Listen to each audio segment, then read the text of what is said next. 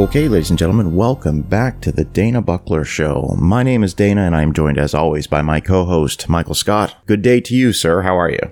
Good day to you, sir. I am well. Thank you very much. Excellent. Well, perfect. Well, here we are. We are on to the second part of our very lengthy retrospective on the Nightmare on Elm Street franchise. Now we're on to, well, I think we're going to get into it. This is, I don't necessarily know if I want to use the term controversial, but this is definitely an outlier in the series for a number of different reasons. But before we get into it, I think it's very important that for this discussion, we need to take ourselves all the way back to 1985 and really look at this episode or this film with the idea that the sequels beyond this movie do not exist. When this was released, there was the original Elm Street, and this was the follow-up. So we have to take everything else out of our minds. And I know that's very difficult to do, given that there are 9 movies in this franchise. Michael, the first thing I'll ask you, of course, is, when did A Nightmare on Elm Street Part 2, Freddy's Revenge, come on your radar? Well, like I mentioned last episode, this was actually the first one I saw. It came on my radar probably when it came in the theaters, because, I probably saw like the newspaper ads for it, and my family would go to movies every week. But I saw it when it first came out on video. That was when I actually finally broke my parents down and got them to rent it. So it would have been, probably 1986. I didn't look up when exactly it came out on video, but it took a lot longer back then for movies to come out on home video. So it probably would have been sometime in 86 that I saw it. It was funny because this morning, I was really racking my brain, and I cannot for the life of me, and it could be because it's been 30 plus years, I could not for the life of me remember the first time I saw this film.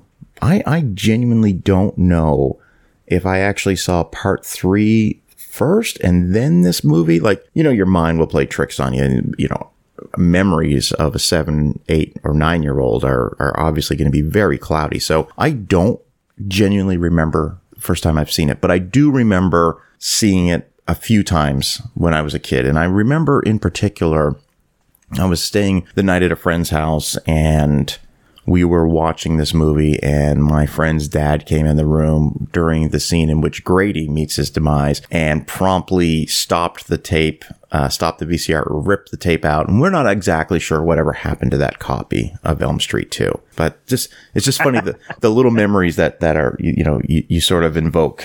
So, but I don't recall that being the first time that I watched the movie. To talk about this film is to understand, we didn't mention it in the last episode, but there's an amazing documentary that came out in 2010 called Never Sleep Again, The Elm Street Legacy, which I know you've seen probably multiple times, correct? Yes, I have. Yeah, I think it's currently available on Shudder right now. So I was watching parts of that over the week. I've seen it 10 or 12 times. I think it's one of the most comprehensive documentaries on the subject matter that's ever been put out. But I use that as sort of a bit of a research template or a research tool or resource, if you will. When looking at how successful the first Nightmare on Elm Street film was, it was inevitable that they were going to make a sequel. And as I mentioned in the previous episode, Robert Shaye had basically leveraged the New Line Cinema Company to the point where, from what I've been able to figure out, he only made $1 million or $2 off this $57 million haul the first movie made, but he did walk away with the rights to the character. So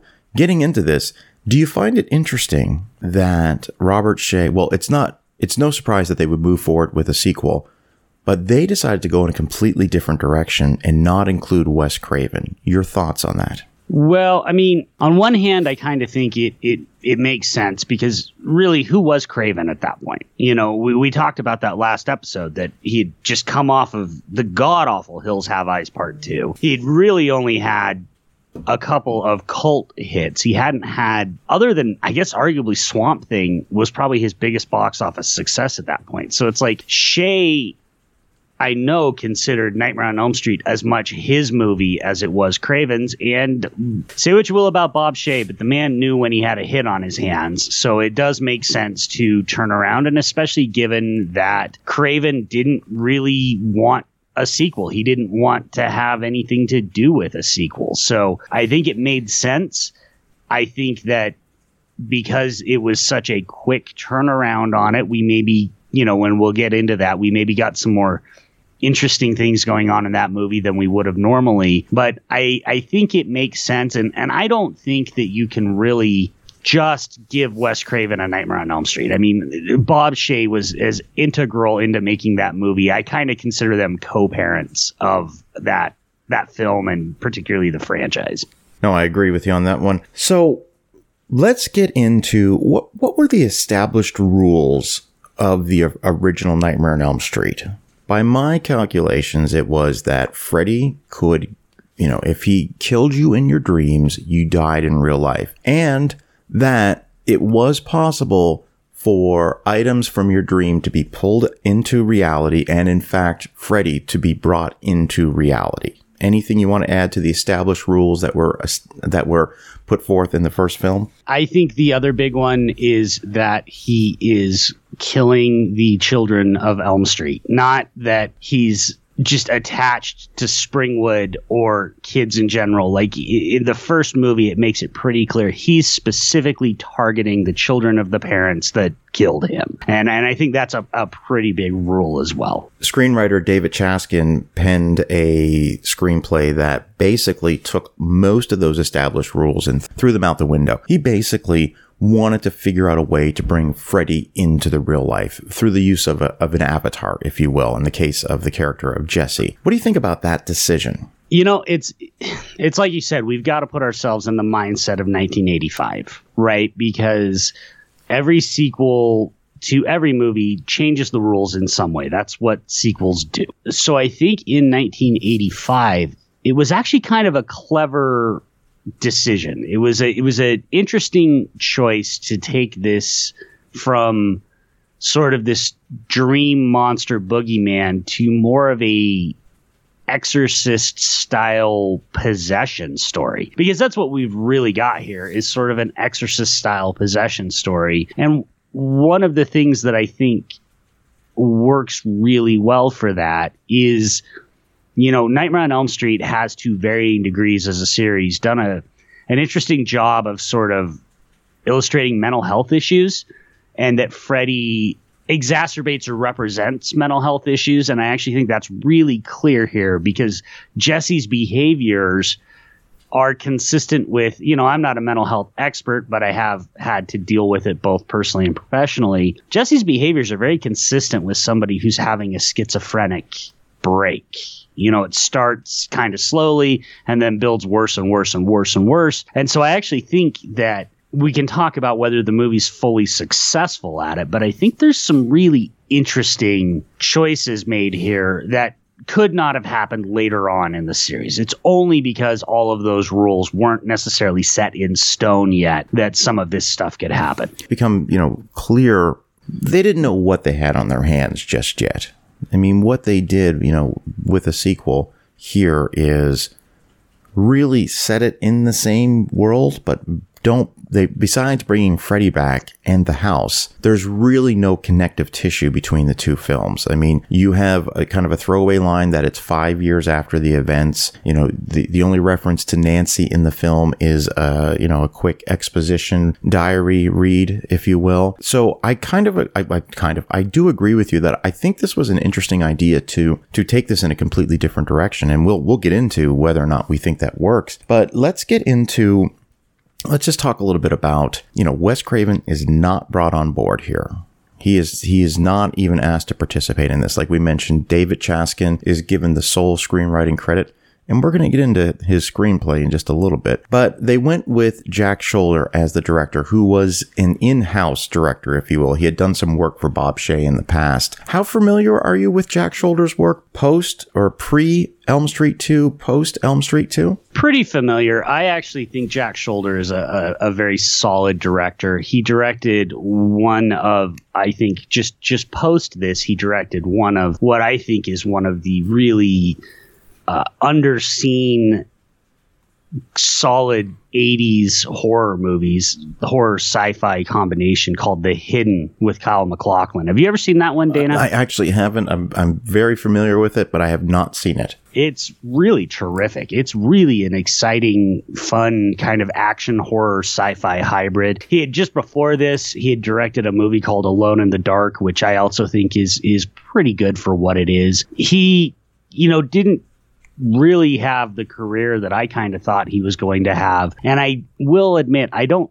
think necessarily his work here on Nightmare 2 is his best work by any means. He seems to be, from what I've learned about his work, and I've watched some clips from Alone in the Dark, and of course I've seen Wishmaster 2: Evil Never Dies. Thank you, Adam Risky, for the recommendation. He seems to be a very technically proficient director, or as you to coin a phrase that you would use, a very efficient director. I think he gets the shots that he needs, and he's on to the next one. Like I think he's a pretty solid journeyman director. Would you agree? Yeah, I think The Hidden is really the only movie of his where he displays a sort of an auteurist sense. Like The Hidden has some really interesting shots and stuff like that. But for the most part, and if you look at his filmography, he ended up doing a lot of TV work.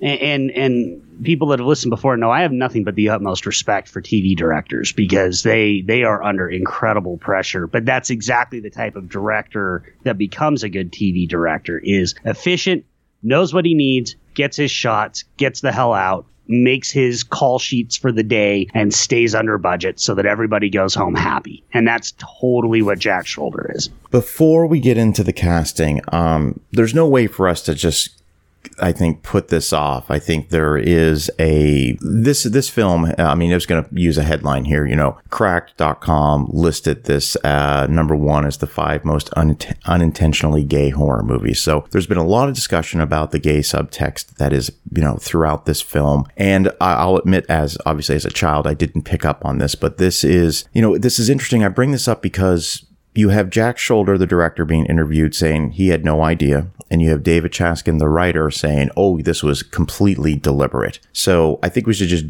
jump right into this discussion first, and then we'll get into the casting, because we have to kind of talk about this and then roll into the cast of the film. So your thoughts on the ongoing discussion about the homosexual or gay subtext of this film? Well, it is really interesting because I actually watched for this, and we mentioned this the last episode. There is a pretty good documentary called Scream Queen, and we'll kind of talk a little bit more when we get to the casting. But it is interesting because Chaskin for a long time actually denied that it was intentional and basically said that it was the actors that brought it to the table. And Shoulder has still been kind of like, I had no idea, And most of the actors seem to be like, no, it's pretty obvious. Like Robert Russler in that documentary is just like, come on, man, it was on the page. Like I knew when I signed on what this movie was going to be. It's there. I think it's definitely there. I think it's maybe, and it should, we should note we're two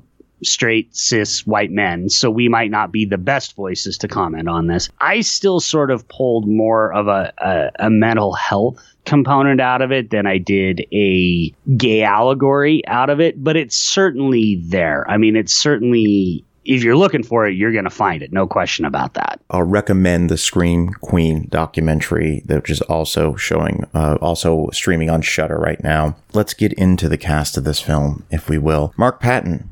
Now, this is kind of an about face. Typically, horror movies have a leading lady. In this case, we have a leading gentleman in the role of Jesse Walsh. How did you think he did in this film? I will start by saying I think he's terrific in the movie. I'm going to agree completely. I actually, like I said, this is one of the ones that I hadn't seen in decades because I just don't remember really liking it all that much. And what really impressed me watching it this time was he's really good. Like, he is by far and away, I think, the reason to watch the movie. He sells both being this happy, sort of go-lucky young teen who then descends into, for a variety of reasons, whatever allegory you want to attach, but essentially descends into madness and has a complete breakdown because of it. And he sells that every single step of the way. He's really good. I don't want to get too deep in the weeds, watch the Scream Queen documentary, but given everything that happened to him, and both because of his choices and things that just happened to him outside of his control, I really do think we kind of lost a lot of legitimately good performances from Mark Patton, because he's really good in this. And that's one thing that really struck me when I was watching this morning. And I was saying to myself, this movie really, for its time period, for 85, when we are at the height of slasher movie, the slasher movie craze, this has some of the best performances that I've seen in a movie that falls into that category. And I was really kind of jaw on the floor watching Patton in a lot of these scenes going, this guy's really good. And he is really selling it, and it is really believable. And I agree with what you said. Like, it's a shame that, for whatever reasons, his career didn't develop into something, far greater than what it did. And, Mark, if you're listening, Mike and I think you're terrific. Love to have you on the show sometime. There's a scene where he's talking to Kim Myers' character, and it's after, if I remember right, it's after Grady's dead, and he's got all the blood on his hands, and just the way it reminded me, actually, this is going to be a weird leap, but it reminded me a lot of Stallone's monologue at the end of First Blood. It hit me in a very similar way. And I can't find his legs. And he's doing kind of the same thing where he's like, and I've got all this blood on my hands. And it just was really affecting for me. I did not see that coming when I put this in to rewatch this movie. Kim Myers as Lisa. Again, this movie does flip the script. I think when I was watching it this morning, I think as a first-time viewer, you may think that, you may not realize that Jessie is the protagonist of the story, because the door opens up and there's just this beautiful young lady. And I'm like, oh, okay, she must be, our protagonist, because traditional horror movie tropes state that, it's a female that usually, leads the story. She's great in the movie. I'm just giving praise for her performance as well. And much like you said, it's a shame we didn't see more of her throughout the years. Yeah, I think this, out of a lot of the Nightmare movies, are the ones where I feel like we had a lot of cast members that could have gone on and done much more interesting work. The one thing I will say about her role is this movie, that I think kind of, for me, one of the complaints I have about it is that it kind of tries to have its cake and eat it too. They set up Jesse as the protagonist, and he is, because that's who Freddy's trying to possess. But then Lisa sort of still becomes the final girl, right? She is still the one who saves the day. She's the one who follows Jesse to the plant. She's the one that helps him fight back against Freddy. Again, I get Jesse has to do that on his own as well, but she's still very much in that third act, kind of portrays your typical final girl. So I don't think the movie quite flips it as well as it could have. I get it's 1985. I think that type of stuff is the stuff that somebody like Wes, or later Wes with Kevin Williamson, could have done a lot more interesting work. The kernels are there, the groundwork is there, but I don't think the movie fully accomplishes what it's trying to do there. Clu Klager and Hope Lang. This is just this just reminds me of what's going on in the original Elm Street. You got two powerhouse actors playing the parents. I think Clu Klager is phenomenal in this film. He is just I just love his this is ridiculous kind of attitude, just the nonsense that he thinks it's all complete nonsense. And I just sort of love his personality in the movie. Your thoughts on the two of them? Well, they're perfect because they continue a thing, and it's a thing that's going to come up quite a bit in this series.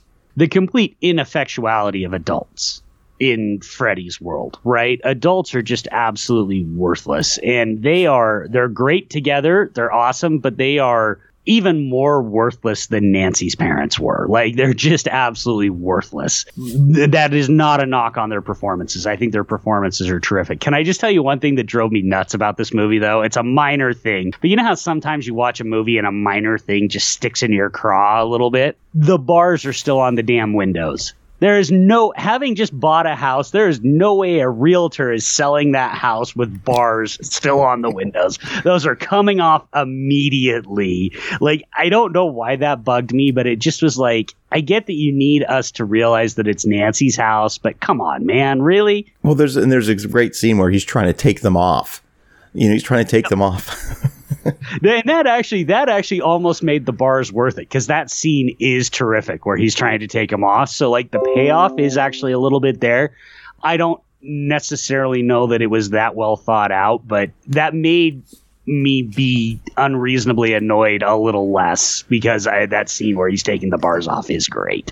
Now, this may seem, for the listeners out there, this may seem like we're kind of going all over the place with the casting, but I'm purposely going, in a unique order, because there are certain discussions that we're going to go really deep into. And so I have to kind of I don't want to say just check off the boxes, but when we get to other characters, there's much deeper conversation that we're going to get into. Marshall Bell is Coach Schneider, the first one to bite it, if you will, in this film, playing sort of the typical high school coach he has an alternative lifestyle outside of being a coach at the high school. And that is mentioned by Grady when Jesse and Grady are forced to do push-ups after getting into a fight on the softball field, on the baseball diamond. So he's not in the movie very much, but this is the first on-screen death that we see, which is the way this is done. It's absolutely terrifying, but it's happening in the real world. And this is going to be an ongoing discussion throughout this episode that the deaths that are happening in this movie are happening in reality.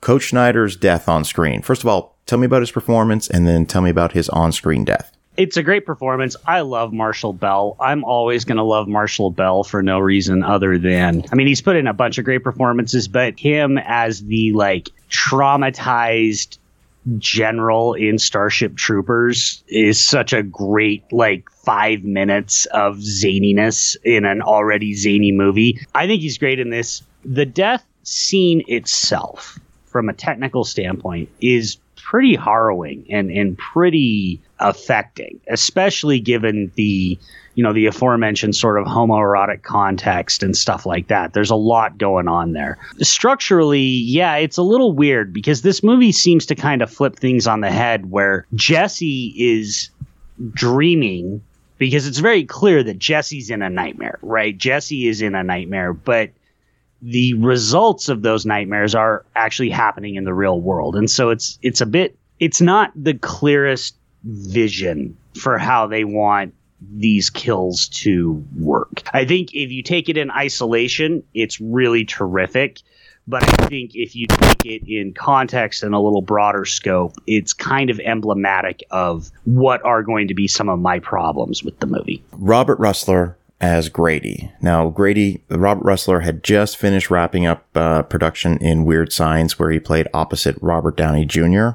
In the Never Sleep Again documentary, he mentions that RDJ actually gave him a ride to this audition. He's playing the stereotypical jock in this film. Once again, I really like this guy. Well, what I love about it is he starts as the stereotypical jock, but then it turns out that, no, he's actually a pretty decent dude. He busts Jesse's balls, but then they kind of become friends, as dudes, especially dudes in the 80s, stupidly did. That's how we made friends. And he gets, he's there for Jesse. He's trying to help Jesse out when Jesse shows up at his house and is like, "You can't let me sleep."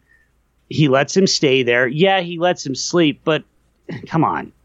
Wouldn't we all, we might not now because we know Nightmare on Elm Street exists, but wouldn't we all just be like, I'm going to stay here and stay up until my friend falls asleep, because that's really what he needs. I love Robert Russler. He's in two of my very favorite 80s movies. He's in an Albert Pyun movie called Dangerously Close, and he's in Thrashin', which is just one of my absolute favorite 80s movies. It's the skateboarding version of Rad, and I friggin' love it. So I always have I got time for Robert Russler in anything. Yeah. Like, he shows up, I'm like, I got time for this. And I think he's terrific in this. His on-screen death, you know, when we were in the first episode, we were talking about sort of the most impactful death scenes in the entire franchise. And I was really struggling with this one this morning, because the way that this entire death is framed, I mean, imagine, if you will, he wakes up, Jesse's screaming, there's something inside me, it's trying to get out, and he witnesses Jesse basically just get ripped apart and Freddy enter his bedroom. And again, I stress, real world. This is not in a dream. This is really happening to him. It's just so terrifying when he is trapped in his room and he's at the door and he's screaming for his parents. He's screaming for his dad, and they're on the outside, and he turns around and there's Freddy. And there is that scene as Freddy's walking towards him. He nods at him. He just nods at him like, this is really happening. This is really going to happen to you. And I find it to be the most terrifying death in the entire franchise. Your thoughts? I don't know that I would go as far as to say it's the most terrifying death in the entire franchise. I still think Tina in the first one is going to take that for me, but it's certainly the most terrifying death in the movie, and it's certainly the most affecting death in the movie. Yes, and the way that it's shot, it's when his parents are on the outside and you just see the claws come through, but you visualize what's happening to him. It's just brutal. So, well, we mentioned it in the first episode. One of the things we're going to talk about is how the kills become more creative, and they become funnier in a sort of EC Comics sort of way, but they become a lot less affecting. I don't want to say they're less effective, because I think there's some of them are pretty terrific, but they're a lot less affecting than these earlier kills in some of these earlier movies, where they're just brutal, and they're just, you feel Grady didn't deserve that. Some of the victims in horror movies, we love them because they're horrible people and you want to watch them die. Nothing about Grady deserved that, and nothing about Jesse deserved him to be in the position to make that happen. Like, that's where this movie's at its best, is as a real tragedy. I mean, this movie works when it's a tragedy of, which is why it does work as an allegory, because obviously so many people in the gay community have had tragic things happen to them, and so much of this is just, so much of it's out of their control. And I don't know really where I'm going with this. This is, again, I'm not the best person to talk about this movie as far as this goes, but I'm with you. I think this is not just the most brutal, most difficult kill to watch. It's one of the best parts of the movie, because it's one of the parts where the movie is, I think, working as intended. So let's get to one of the more famous scenes in the movie, sequences in the film, and that is the pool party scene. By this point, Jesse has... Let's just talk about Jesse's journey up until the pool party scene. He has had, it seems like every night more and more happens. More and more is happening to him. He is witness to the coach's death. He's witness to Grady's death. Lisa's having a typical 80s pool party. Her parents are there. Her parents are going to bed, and then they turn the music up, and the mom is telling the dad, "Oh, let the kids be kids." Jesse shows up, and like you said, you mentioned, like he's incredibly traumatized by what happens. And, I'm just kind of skimming through this scene a little bit here. Essentially Freddy starts to take over his body again, and we get what I think is a really good build up to something is happening at this pool party. Like, it starts off, he doesn't just show up. It's suddenly the pool water gets a little warmer, and just the build up to this. And then he just pops out of the ground and just starts wreaking havoc. So we're going to talk about this in parts. Tell me your thoughts about, just Freddy jumping up out of the ground and just starting to wreak havoc at this pool party. It's not my favorite part. When I saw it in 1985, it's actually funny you mentioned earlier memories of when you're 7, 8, or 9. I clearly remember standing in the lunch line at my elementary school with a friend who was one of the only other friends who got to watch R-rated movies, and we were talking about just how so cool it was. And he comes out and he's slashing people, and all the kids who didn't get to watch R-rated movies were just like, meh, sucks to be us. But like, I don't love it now. And not just because of what we know Nightmare as a series to be, Freddy taking this much active role in the real world. I just think it takes some of the subtlety and some of the interesting stuff and just turns it into a rote slasher movie. And that's not what I want out of my Nightmare on Elm Street stuff.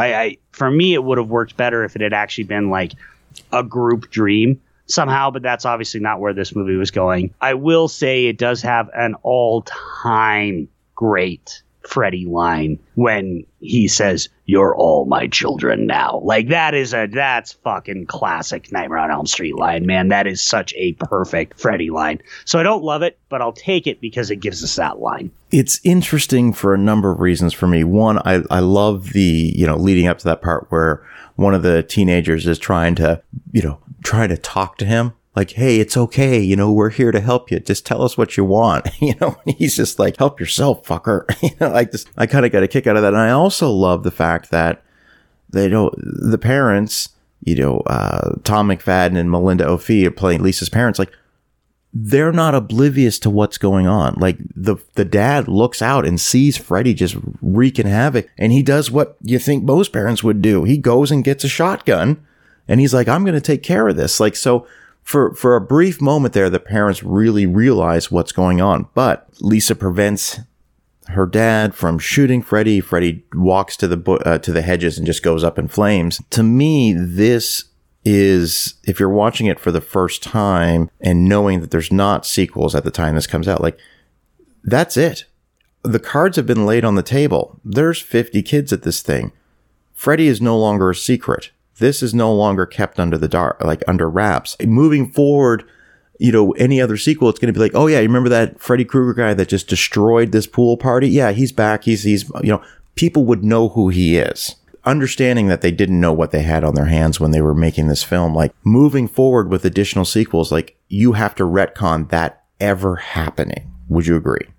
Yeah, I mean, that's the reason this is kind of the ignored, and I'm not saying ignored from the audience standpoint, but as people will see as we go on, there is actually reasonable continuity in Nightmare on Elm Street. You go from Nightmare to Nightmare 3, 4, 5, and kind of 6, but certainly 1, 3, 4, and 5 have a relatively tight continuity. They just completely ignore 2.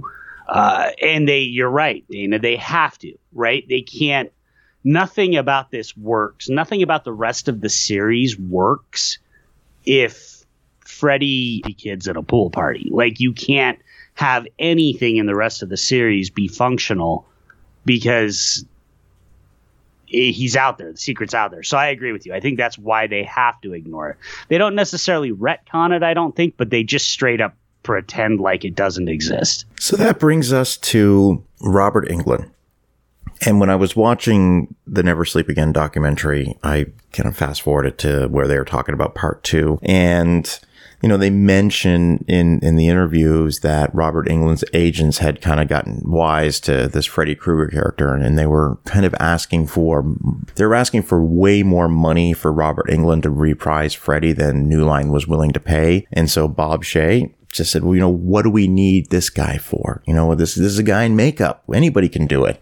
And Jack Shoulder in this documentary goes on to say it was apparent from day one, we had made a huge mistake because we had just put some stuntman in makeup. And, the case was made that going into the production of this second film, that they hadn't realized yet that Freddy Krueger was the face of the franchise.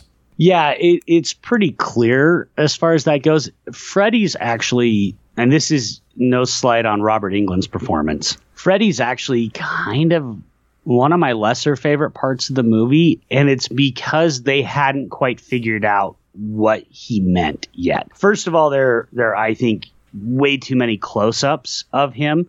In the first movie, he's in the shadow for most of it. So the scars and the burns are just kind of highlights that you see in the shadow. Here we get a lot of close-ups, and they hadn't gotten the makeup. They hadn't really gotten the look of Freddy right yet. Like, if you compare how he looks in this to how he compares in the later, or how he looks in the later movies, they hadn't quite gotten it, which I think takes away some of his power as a scary villain in this. England, I think, is still great. He still gives some very good performances or some very good, deliveries. Like I really like, "You've got the body, I've got the brain." Like the way he delivers that line is just really terrific. But it's clear that this is a transition movie, not just for the series, but for Robert Englund and for Freddy as a character. They haven't quite figured out what the full go to market Freddy is going to be yet. As for his performance in the film, and I'll agree with you, the makeup is going to change from film to film. I think it's stable between parts 3 and 4, but then just goes all over the place with existing subsequent sequels beyond that. I still find, and make no mistake, this is a joke-free, pun-free Freddy Krueger performance. And for that, I will rank it as I think the second most terrifying version of Freddy Krueger. What do you think? Well, I mean, I know we're not going to rank them all, but just off the cuff, what do you think? For me, I really do have a hard time getting over that makeup. I mean, he's up there. He's up there for sure because he is, for the most part, very pun-free. He's just too well lit in too many scenes. There's the scene where he's attacking Lisa in her house and it's all brightly lit and he ends up just looking like a weird dude in a sweater. It didn't affect me as much. I think I don't want to lay cards on the table, but I don't think this comes close to his performance in New Nightmare when we get there. I think that would be my pick for the second sort of most terrifying Freddy performance. Okay. All right. Let's talk about the way in which Freddy meets his demise in this film. And again, we have to sort of reiterate, this is a real world Freddy. This is a Freddy that is in our reality. What's interesting, I just remember, for as many times as I've seen this film, I tended to turn it off after the pool party scene when Lisa drives to the big factory and has the final showdown. I was always just not really for me. I mean, I think it's for me one of the least interesting ways in which Freddy goes. Your thoughts? I think it works for the movie because, again, it's not that interesting, and it certainly goes on, I think, a little too long. I think it would have actually almost been better if they had left it at the pool party and had the same ending. She talks Jesse out. Jesse fights back. Jesse, through his own inner strength, is able to beat Freddy. I think it would have been better if they just left that at the pool party. Slowing everything down by having them go to the power plant just doesn't really... I don't think it really moves the story forward in any way. It's almost like they had access to this big power plant, and so damn it, they were going to use it. If you view this movie not as a Nightmare on Elm Street movie, but as a demonic possession movie, so as something like The Exorcist or...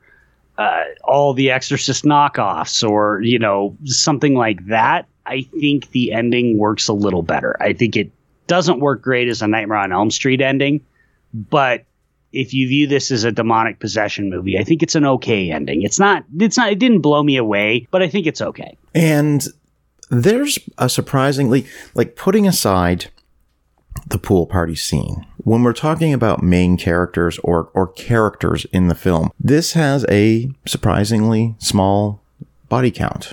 Absolutely. It's even the pool. I remembered the pool party being much more violent. I remembered the pool party being just this slaughter fest, and it's really not. There's really only a handful of people who actually get killed at the pool party. It doesn't have as many deaths. I mean, this is a relatively tame 80s slasher movie. Absolutely. It certainly has some very gory practical effects, which, of course, as you know, make me a little bit squeamish. And when we get into some subsequent films, I'm going to get very squeamish. The scene in which, Freddy comes out of Jesse's body in in Grady's bedroom as always sort of sticks with me. And of course the final scene where Freddy sort of melting away and everything. Compared to the first one, how would you say the special effects are? I think they're good.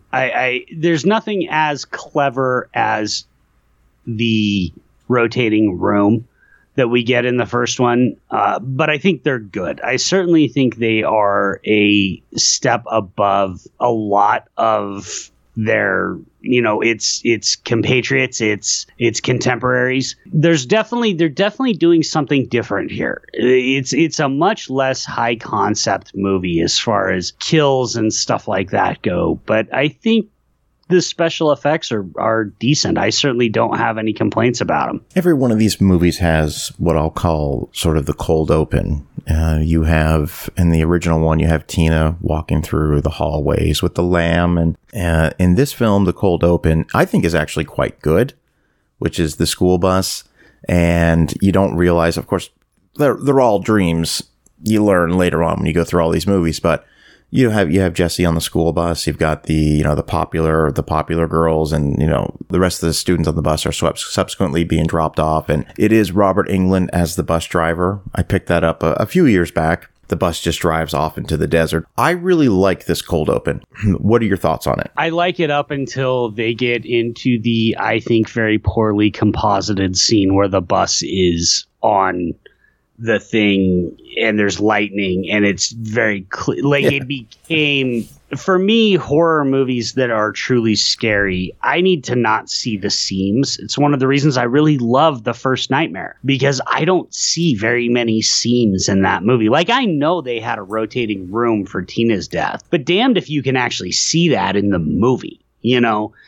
Once I get attention called to special effects, it no longer becomes scary. Now, for me, that's not going to be a problem later on in the series, because I don't think later movies are actually trying to be that scary. This one's still trying to be scary. And so I think it works right up until we get to that composite scene. And then it kind of takes me out of it. As opposed to, say, Grady's death, where, yeah, again, intellectually, I know there's special effects, but man, when Jesse's arm splits open and you see Freddy's sweater underneath it, God damn, that is a terrifying, image. That just, and the knives are coming out of his fingers, and he's, that is what I want to see in these movies. So I give it a B as far as one of the cold opens goes. All right. And let's get to the stinger. The final scene is everyone back on the school bus. Just your thoughts. I mean, I don't even think I even chuckled. I was just kind of rolled my eyes on that one. It's a Bob Shea stinger. Yeah. It's fine as far as I think people who listen to the last episode know I'm not a fan of the stingers in these movies. As far as stingers in these movies go, it bothered me a little bit less than the stinger in the first one. But yeah, it's a new line stinger. It's fine, I guess. It is what it is. It almost feels like they're wrapping up. They're on their their last day of production, and Bob goes to Jack and says, "Hey, real quick, do we still have that school bus set? I've got an idea." It just almost feels like that was just, like you said, it was just kind of shoehorned in towards the end. It really does, especially because and I'm blanking on her name, but when Freddy's hand comes through their friend's chest, that's actually a really mediocre special effect. It almost looks like a high school play special effect. So it really does kind of feel like, shit, we got this set and we got 6 hours. Let's just do something with it. It just doesn't have anything that impressive, but whatever. It is what it is. And they just recycled the footage of the bus going onto the desert. That was just recycled from the cold open. So it was probably, 6 hours. They nailed it. Mike, tell me some things you like about this movie. Well, I like Jesse. I like Mark Patton. My God, I like Mark Patton. He's so good in this. I know we've already said that, but he is just absolutely terrific in this movie. I like the cast on the whole. I really think that there's some good cast members doing some good work in this movie. I think they maybe bring a depth to it. It's funny because the writer's saying that this wasn't intentional and then changing his tune. But when he was saying it wasn't intentional, he was saying that the actors, It became this gay allegory because of the actors. Dude, that's not the flex that you think it is. That's like saying that your script wasn't that good and you needed the actors to actually bring the depth to it. And I think that's a reasonable argument.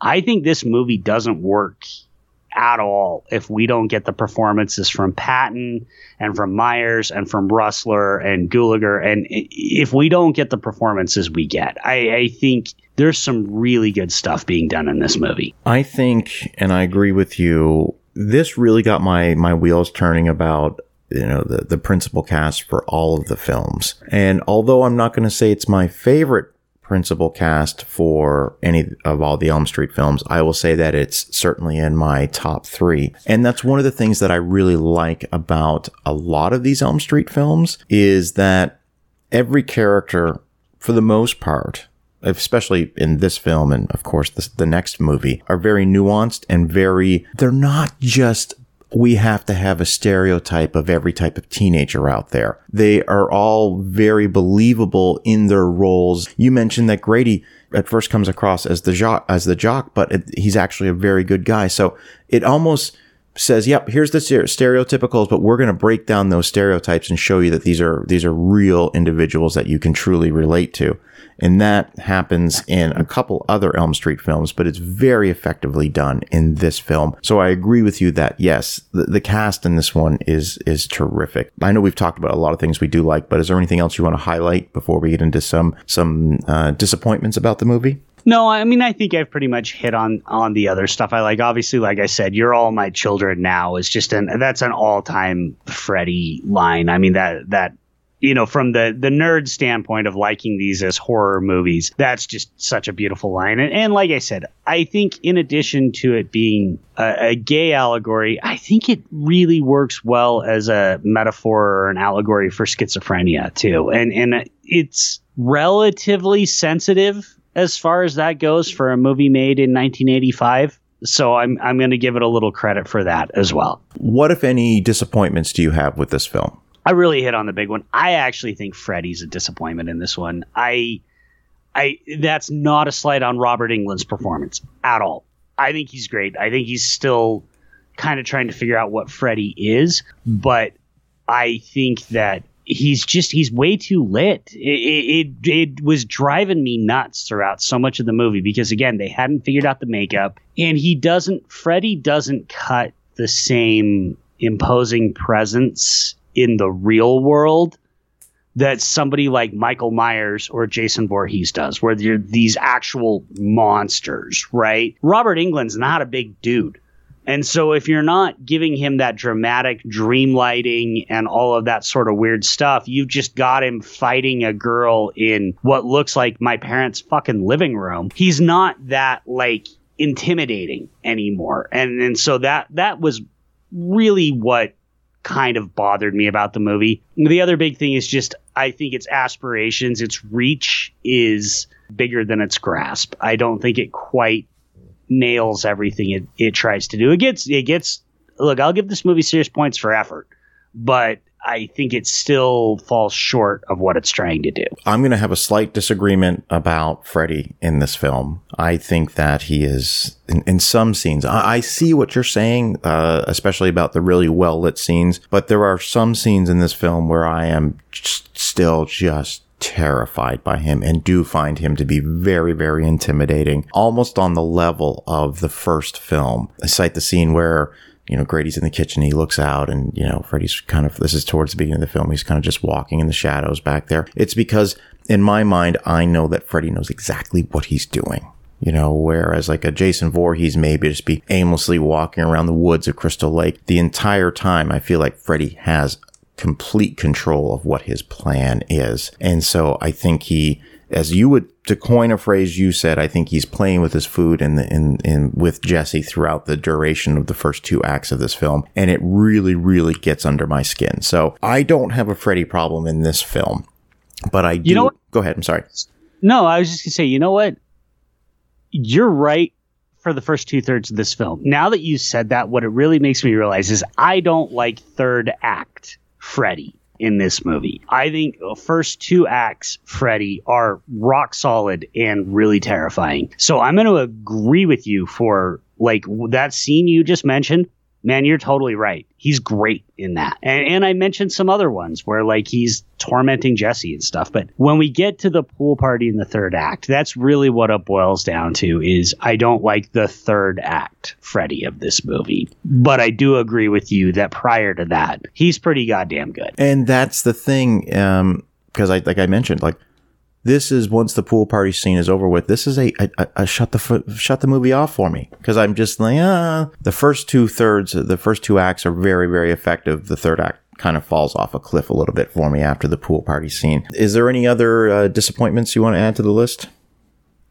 No, I don't think so. I think and I don't want people to feel like I'm really kicking this movie because I think there's a lot of good stuff in it. So no, I think I'll leave it at that. For me, if I was trying to put together a list of disappointments, and what's interesting is, obviously throughout the 35 plus years that this film has come out, I have gone through numerous reevaluations of this film, and I was trying to write down some disappointments. For me, really, I think just the final 15 minutes of the film are a big letdown for me. Other than that, no, I think we've covered most of it. So Mike, I will ask you, would you recommend 1985's A Nightmare on Elm Street Part 2, Freddy's Revenge? So I'm going to give it a soft I'm going to give it a solid, but a slight recommendation. I think that for me, the movie left me a little bit cold, and that may or may not be surprising to people listening to this because it didn't do a ton for me. But that being said, I think Mark Patton is so absolutely terrific in this, and I think the movie does try and do some interesting things that maybe later sequels aren't as interested in. And so for that, I am going to give it's not even close to my favorite Nightmare. It's certainly not the same level of recommendation that I gave Part 1, but I am going to recommend it. I think it's worth checking out. This was one of my recommendations on the 20th Century Movie Club about this time last year. So I'm going to recommend this because I think the good stuff, if I'm doing a scale, I think what's good about this movie definitely outweighs the disappointments of this film enough so that I can easily recommend this film not only as an Elm Street film but just as a very good horror movie of the 1980s, which is sort of breaks the mold of the typical slasher film that was coming out around this time. So yeah, this is a recommend for me. It's not a Elm Street Part 1 recommend, but it is definitely a recommend because, like I said, the good stuff outweighs the disappointing stuff. And you are right. I mean, it really does try and, at least as far as the mainstream slashers, your Fridays and stuff like that, it really does try and do some different stuff. And I think that alone is commendable and makes it worth checking out. You may not love it. Like, you may watch it and be like, it doesn't quite work for me, which is how I feel about it. But I'm still glad I rewatched it. Like, I'm glad we did this because I hadn't rewatched it in decades. And I'm glad I rewatched it. I'm not mad I did it. We're 2 down. We have 7 more to go. So, Mike, we're on to the 3rd episode coming up. This should be an interesting conversation. Yeah, I'm excited for this one. I don't want to put my cards on the table, but I am excited for this. There's definitely a lot to talk about. So people want to follow you on social media. How can they do that? You can find me at Hibachi Justice on Twitter. You can also find me at Hibachi Justice on Letterboxd, where you will also find my continually updating list of the 20th Century Movie Club recommendations we've made. We've got a lot of 20th Century Movie Club movies coming out. Dana, again, I want to thank you for kind of letting me take the reins on that and go forward, because I think we've had a lot of good guests and we've got way more in the pipeline. You can also follow my new show, Adkins Undisputed, the most complete Scott Adkins podcast in the world. You can follow that at Adkins Podcast on Twitter, and you can find that pretty much anywhere podcasts are streaming. I highly recommend the Adkins Undisputed podcast. I listened to your introduction episode, And, I was just smiling, just listening to you sort of talk about how you discovered Scott Adkins. So and there's links in this episode show notes for you to quickly find that podcast. But I really enjoy what you're doing there, and I'm excited to keep listening. I can't wait to see where this podcast goes. If you want to follow this show on Twitter, you can do so at Dana Buckler Show. You can follow me on Twitter at Real Dana Buckler. You can follow the show on Instagram at The Dana Buckler Show.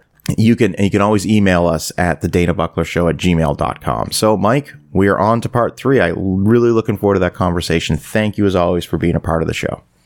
Thank you, my friend. Always love it. And my name is Dana Buckler, and thank you so much for listening.